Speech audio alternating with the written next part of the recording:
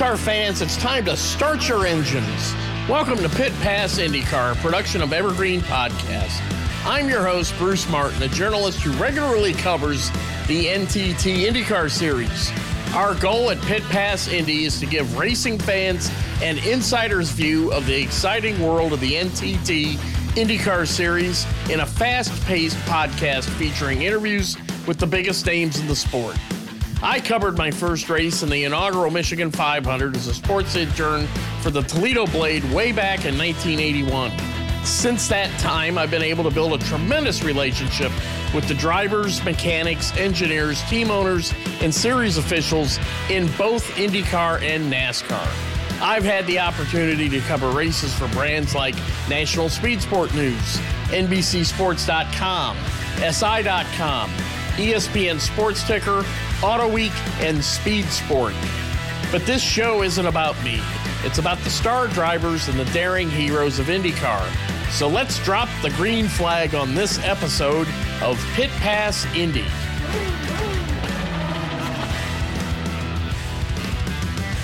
Today's episode of Pit Pass Indy begins with some sad news as three-time Indianapolis 500 winning driver Bobby Unser passed away late Sunday night after a lengthy illness. He was 87.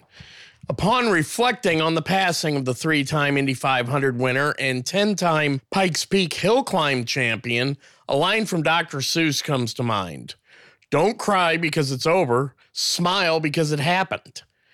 Unly the lucky ones in life get a chance to meet their heroes. Even fewer get to one day call them their friend.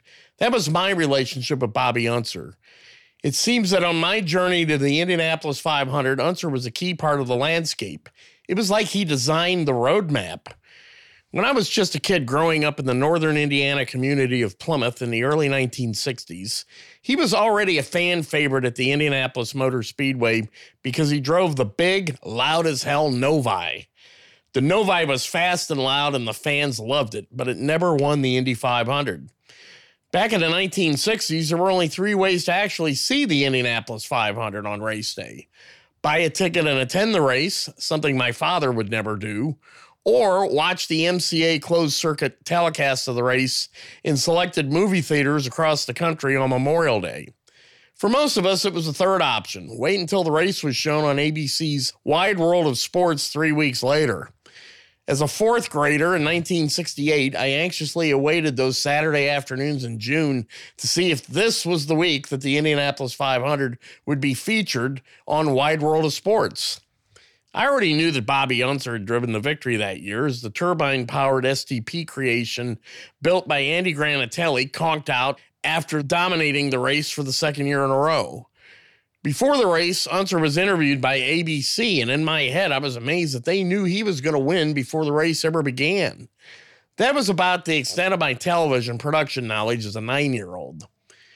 Every year, I would tune into the Indianapolis Motor Speedway radio network and listen to Sid Collins call the race. There were always key names that I paid close attention to. A.J. Foyt, Mario Andretti, Bobby Unser, and Lloyd Ruby. Later, such names as Al Unser, Gordon Johncock, and Johnny Rutherford would be added to the list, and even later, a young kid from Southern California named Rick Mears was added to my list of favorites that I followed closely.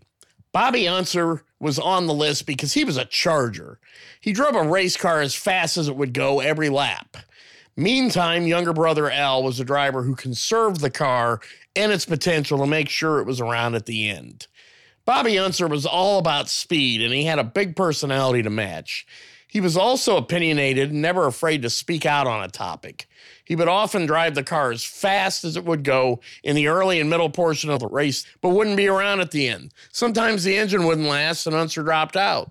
Unser's famous quotes afterwards would be, "There were many times that I may not have finished, but I was leading the race when that happened," Unser would often say. Even if I didn't win, the fans knew that Bobby Unser was the fastest driver on the track. I didn't grow up in a racing family. My dad and brothers were more into stick and ball sports, but I was fascinated by the Indianapolis 500 and the legends that race there every May. It wasn't until 1981 when I finally made it to the Indy 500 for the first time as a junior at Indiana University.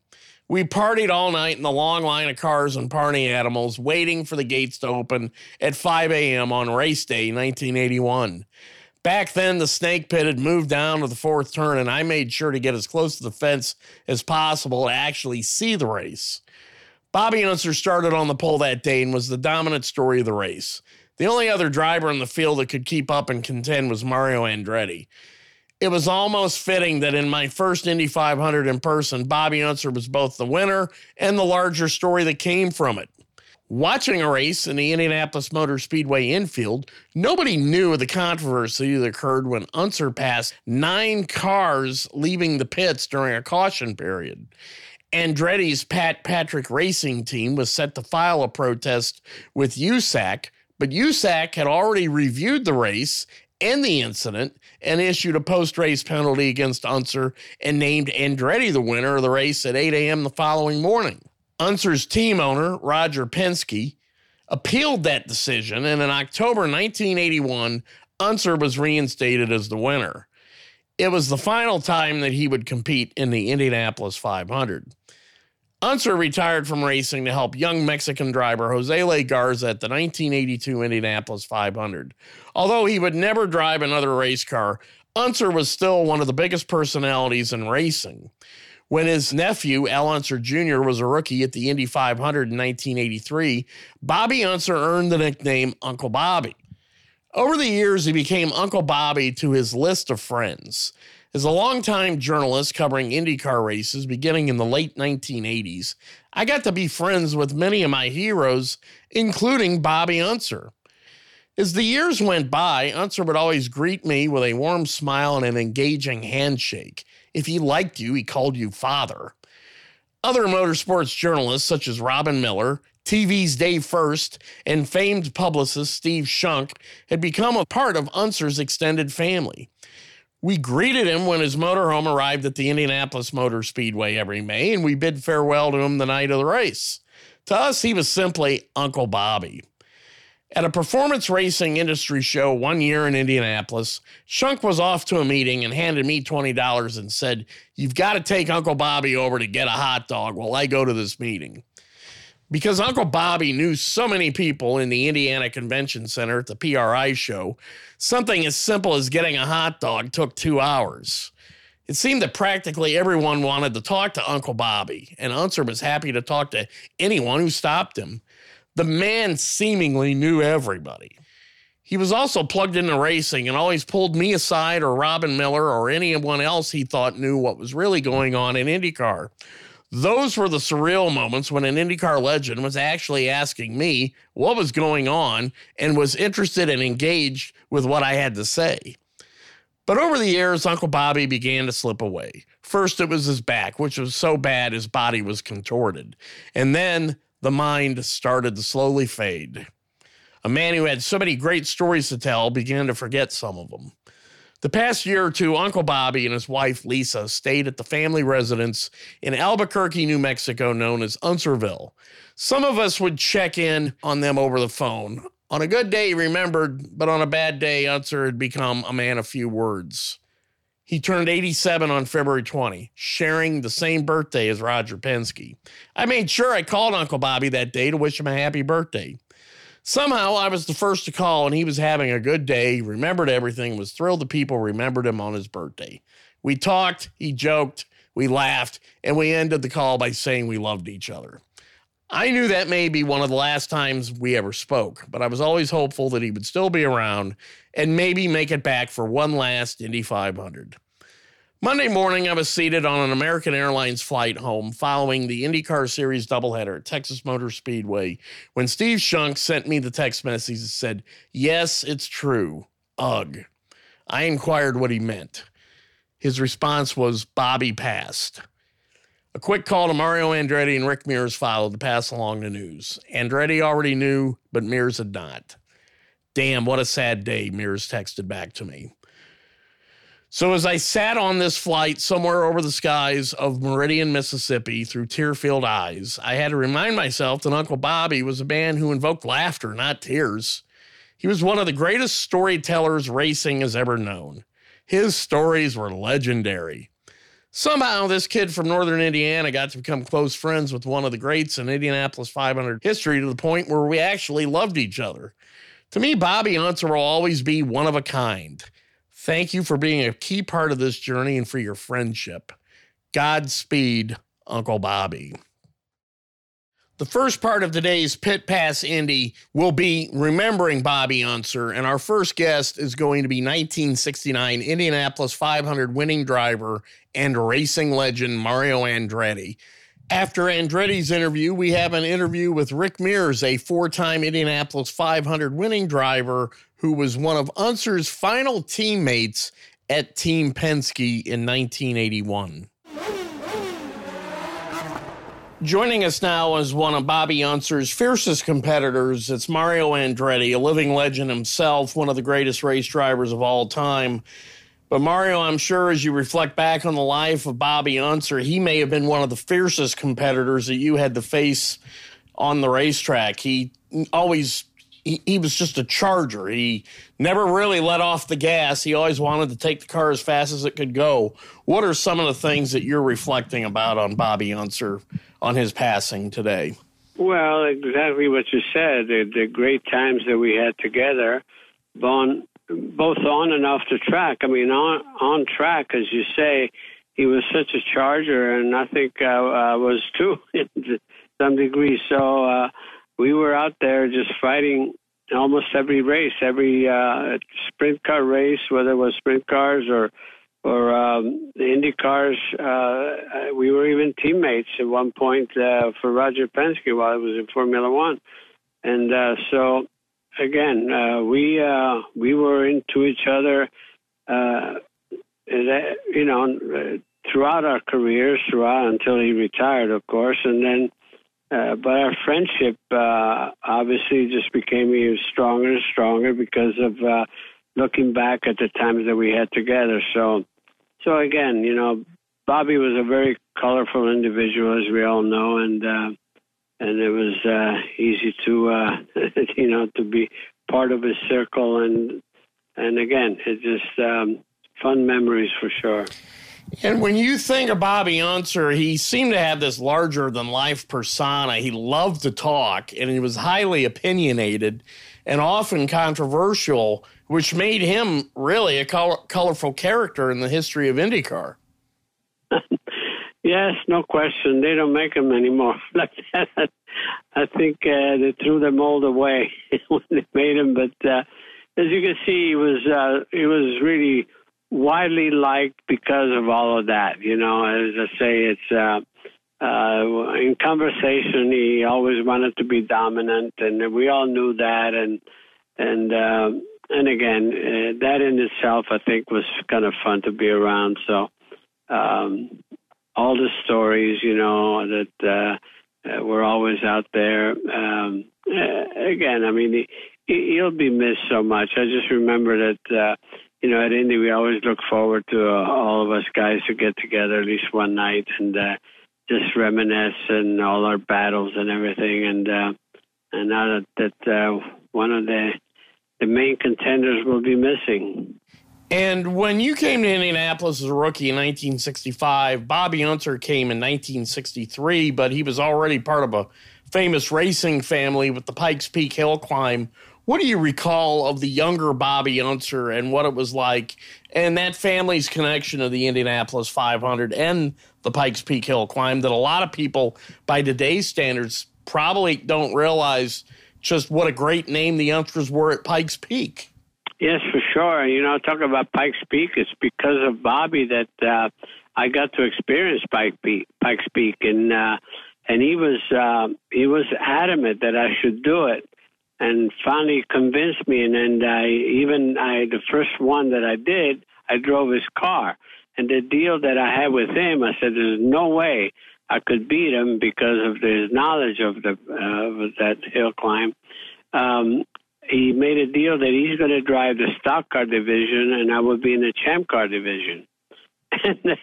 And then I didn't win the first one. I win the third try, and then I was happy enough to just leave it alone, But that experience for me is golden. It's very precious because, again, it's so unique.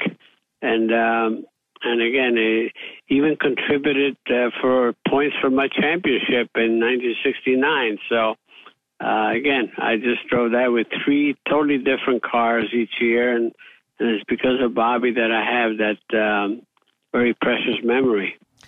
And can you think of 2 brothers that had as drastically different types of racing styles as the Unsers? Bobby was the charger. He'd go out and run the car until the engine blew up.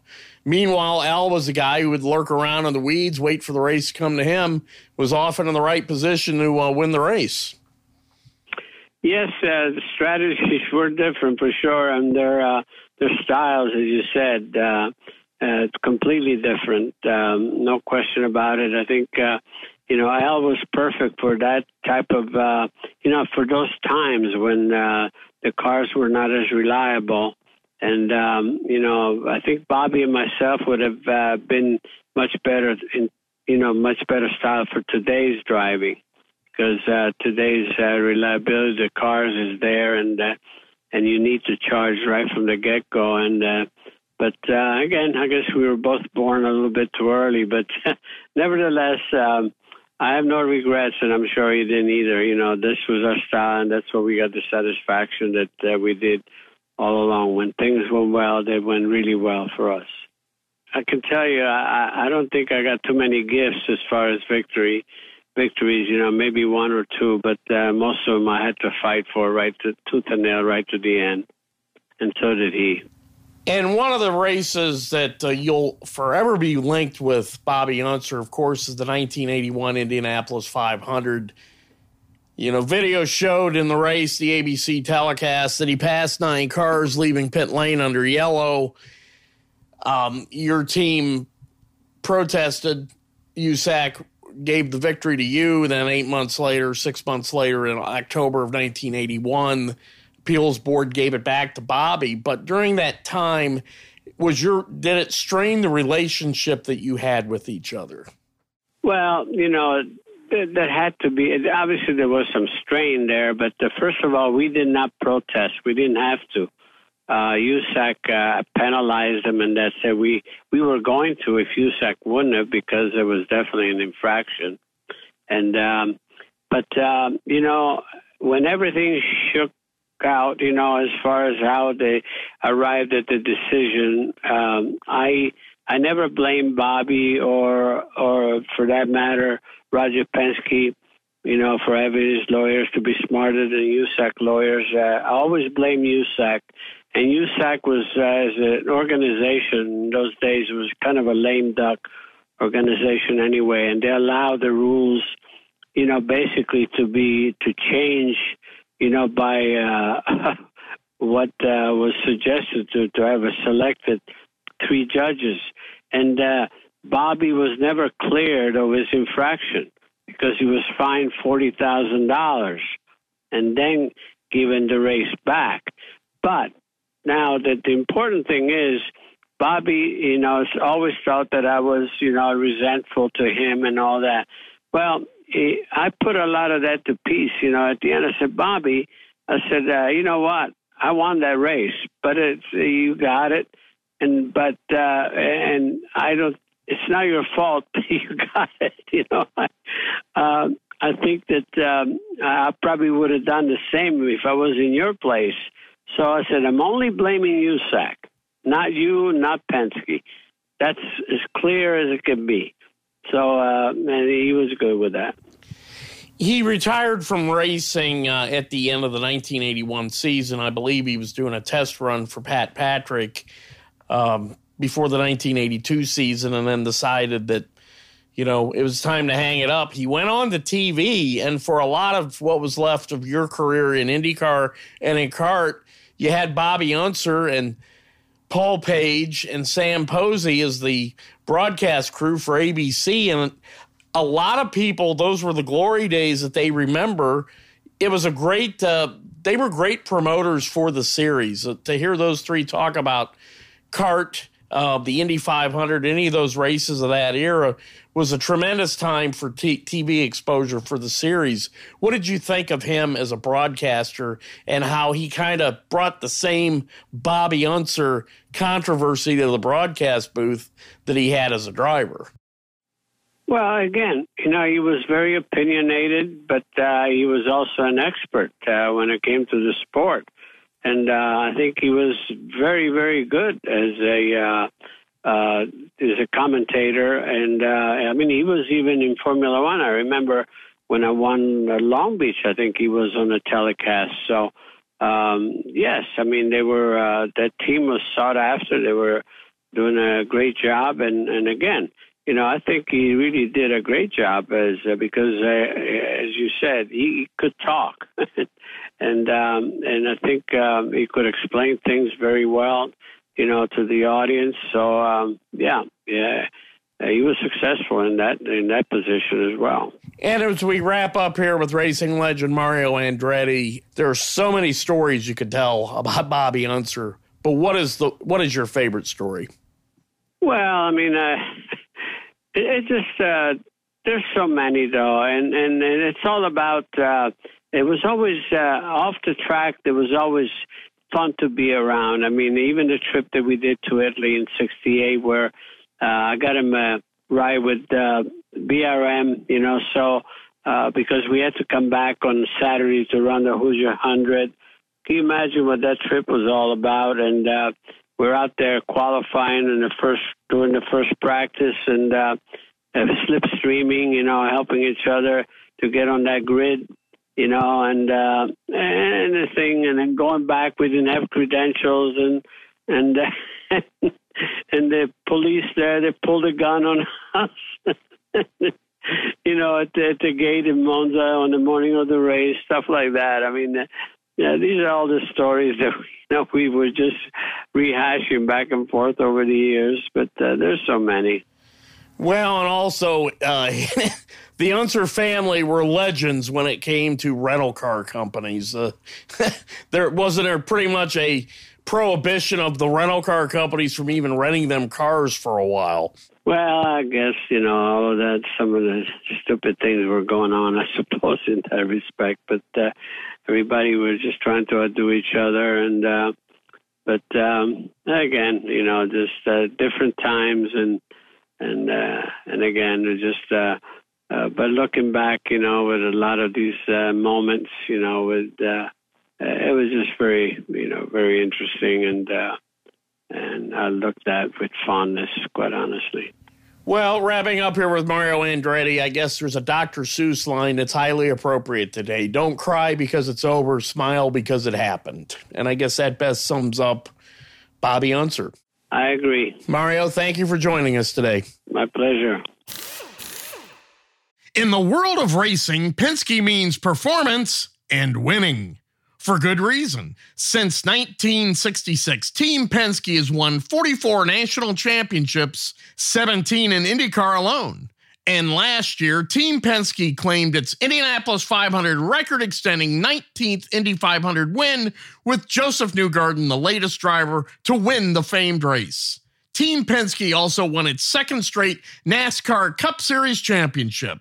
In 2022, Penske was the first team in history to win both the IndyCar and the NASCAR Cup Series championships in the same season. Team Penske enters the 2024 NTT IndyCar Series season with 236 IndyCar wins, including 34 500-mile race victories.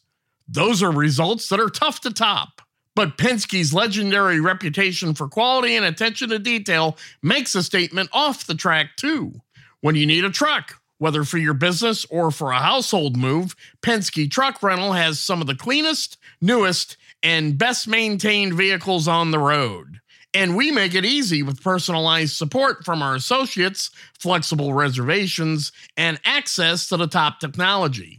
With quick pickup and drop-off at more than 2,500 locations across North America, our scale and know-how will keep you covered, all helping to ensure you get the right, reliable, fuel-efficient vehicle when and where you need it. On the highways, the raceways, and every pit stop in between, Penske keeps you moving forward. Gain ground with Penske. Get a quote today at PenskeTruckRental.com, or for household rentals, download the Penske Truck Rental mobile app today. And now here is four-time Indianapolis 500 winning driver Rick Mears sharing his thoughts and reflections on the late, great Bobby Unser. Better days, but I guess there's a Dr. Seuss line that you think about. One is don't cry because it's over, smile because it happened. And I guess, that fits Bobby Unser to a T. Yeah. In many ways, because, he certainly was a character. Oh, yeah. No, absolutely. No, his personality will be missed. And early in your career, he was, I guess you would say, the senior driver, the lead driver at Penske Racing. And I know that you and I have chatted in the past that Bobby admitted that he, looking back, he wasn't a very good teammate. And you always contend he was a better teammate than he realized, because I learned an awful lot just observing him. What was it about him in those days that, could be difficult to have him as a teammate, but valuable at the same time? Well, yeah, Bobby, he was a great teammate. He and I got along. We got along well, and he helped me. When I first got into Indy cars, because I'd met him at Pikes Peak and everything else beforehand. So he kind of helped me when I was driving for the other teams and pointed me in the right directions. But when we got together on the Penske team, now I'm a competitor. And I understood that with him. He was old school in that respect. He didn't really go along 100% with the team concept, which I understood. So it really wasn't a problem to me, because at that point too, I was getting my feet under me, and we were kind of running pretty decent, and I had my own ego and my own pride, and kind of wanted to feel like I did it myself. So, but that didn't mean I didn't watch him and listen and pay attention, so, I didn't really lean on him too much as far as asking him, certain things, because I knew it kind of put him in a spot, because I understood how he was, that part of it. But I darn sure kept my eyes and ears open, and I really learned a lot from him, in that respect. And there were things he would help me on, unless I started getting too close in his direction on what he was working on, and then he might back up a little bit. But he was good. I think I recall what you would say is, the times that he said, maybe I could have been a better teammate, and your reaction was, he taught me more than he ever knew, than he ever realized that he was teaching me at the time. Is that kind of the way he was, or? Well, yeah. And he's the one that came up with that. Originally, after he had retired pretty much, he would tell people that, like, go to a function or whatever, and if my name came up, he'd tell people, he taught me everything I know. And, that was typical Bobby. And I got a kick out of it. And so I started using it back at him. And that's where the other part of it came from. We'd be at a function, and if he went up before I did, he'd get to say that, I taught Mears everything he knows. So when I got up, I'd say, Bobby said he taught me everything he knows. And I got to tell you, he taught me more than he knows, and he taught me how to read between the lines, how to sort through the BS, and all that. So he said he did teach me a lot. And in some ways, you could say that both of you came from the most untraditional type of careers to make it into IndyCar and the Indianapolis 500. You came from off-road racing. He was the king of Pikes Peak. Those aren't exactly the proving grounds that a lot of people think of IndyCar drivers from the 50s and 60s. You think of them more on the bull rings, the short tracks, but you guys came from a different path. Well, to a point, he was a little closer to the traditional because of some of the sprint car driving that he did, and the dirt cars. So he'd done a little more of that than I did, but it was I think a little more unconventional than the most that came in. And in mine being from off road, it was totally different. Nobody had ever really come from that direction. So, but it just, times were changing at the same time too. When I came in, they weren't so much when Bobby came in. They were still in the roadster era, the front engine cars and not much in the way of aerodynamics and that kind of thing. Where by the time I got there, they were into the rear engine and playing with the wings and the aerodynamics, and that was all getting started up. And so me with the off-road, the rear engine cars, most of the off-road cars were rear engine that I drove, and then I got in a little bit of Formula V and Super V, which was mid-engine like the Indy cars were, and did a little bit of road racing. So that kind of, those times were changing where the car owners were starting to look a little bit more in a little different direction than the midget or the sprint car, because of the Indy cars being mid-engine, rear engine cars. So I just happened to, the timing wise, although the desert and off road was very unique, that little bit of V and Super V kind of helped get me a little closer to what the Indy cars were, and the aerodynamics, that kind of thing. Now, you were teammates when he won his third Indianapolis 500, but you didn't get to really celebrate it with him because you had been involved in that horrific pit fire during that race at Indianapolis. Where were you when you heard that he had won? And, what was that like to, it was great that Penske Racing had won the race, but, you had already gone through a pretty bad experience yourself that race. Oh, yeah, I don't remember exactly, the detail of exactly where I was at or, when I heard.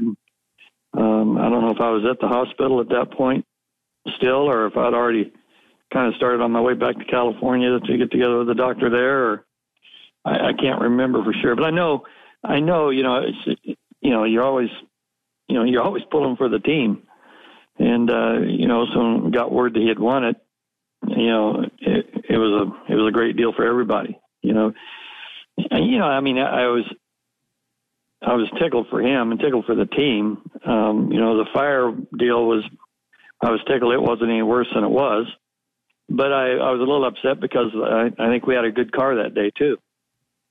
And, I felt like we'd had a pretty good shot at running up front, had things gone our way, but it didn't go our way. So that was the end of the day. But so if we can't, then it's always great, if your teammate can. So Bobby Unser retires at the end of the 81 season, and he then becomes a key part of some of the biggest moments in your career from that point forward, because he was on the ABC telecast. And if you go back and look at a lot of the great accomplishments, Rick Mears is a race driver in the Indy 500 and other kart races. There's Bobby Unser's voice describing some of it. So what was it like back in those days to have a guy who had an awful lot of authority to explain to race fans on TV what it was like out there?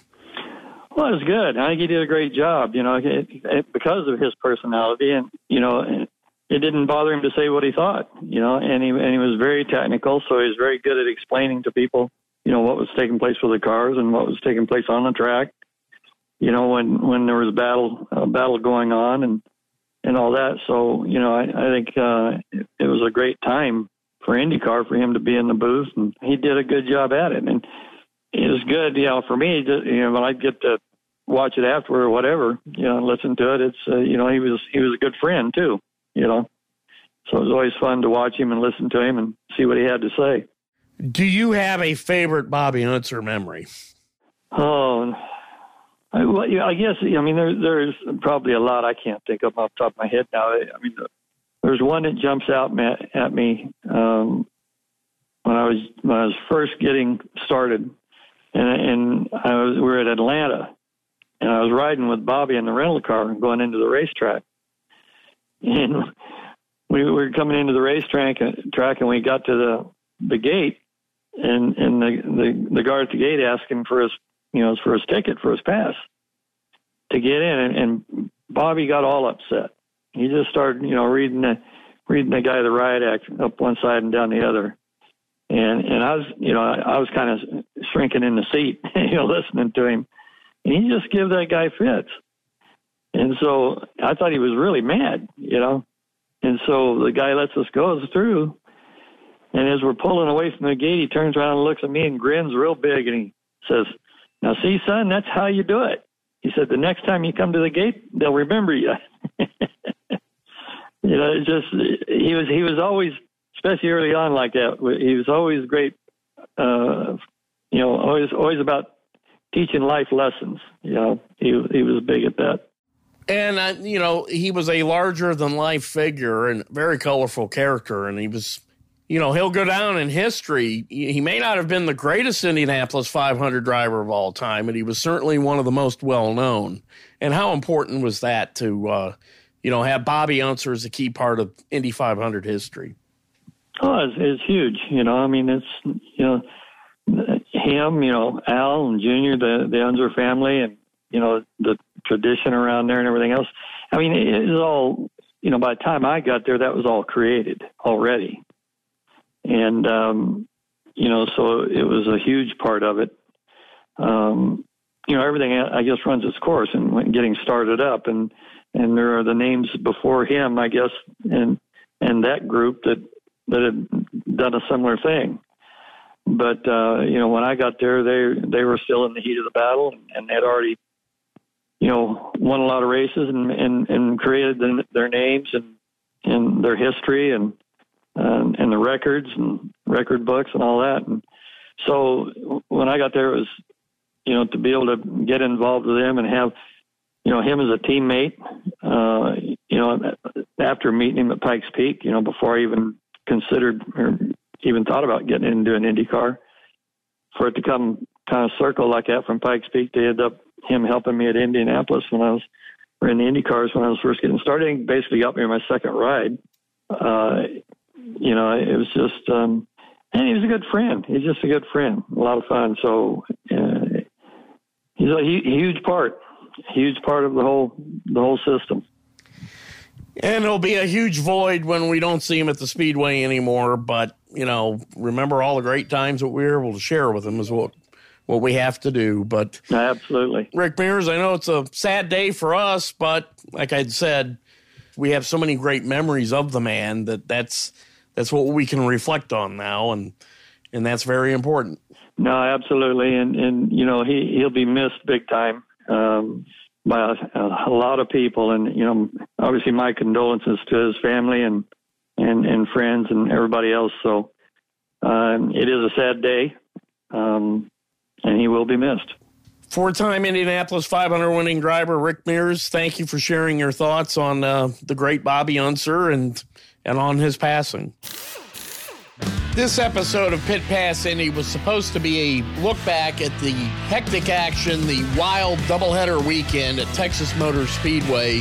But of course, all of that changed with the news of the passing of three-time Indy 500 winner Bobby Unser. Be sure to tune into next week's Pit Pass Indy. We will go back over the Texas Motor Speedway race, talk about some of the big storylines that came out of that, such as Scott Dixon's dominating victory in the first race and the emergence of rookie driver from New Zealand, Scott McLaughlin, finishing second in his very first oval race. And then we'll be back to talk about the Sunday race that was won by Pato O'Ward of Mexico, his first career NTT IndyCar Series victory, along with some of the other major storylines that came out of Texas Motor Speedway, as well as some other interviews and news as the series now heads to the Indianapolis Motor Speedway for the month of May, the IndyCar Grand Prix, and of course, the 105th Indianapolis 500 on May 30th. We'd like to thank our guests today who remembered Bobby Unser, including his racing rivals and close friends, Mario Andretti and Rick Mears. This has been a production of Evergreen Podcast. A special thanks to our production team. Executive producers are Bridget Coyne and Gerardo Orlando.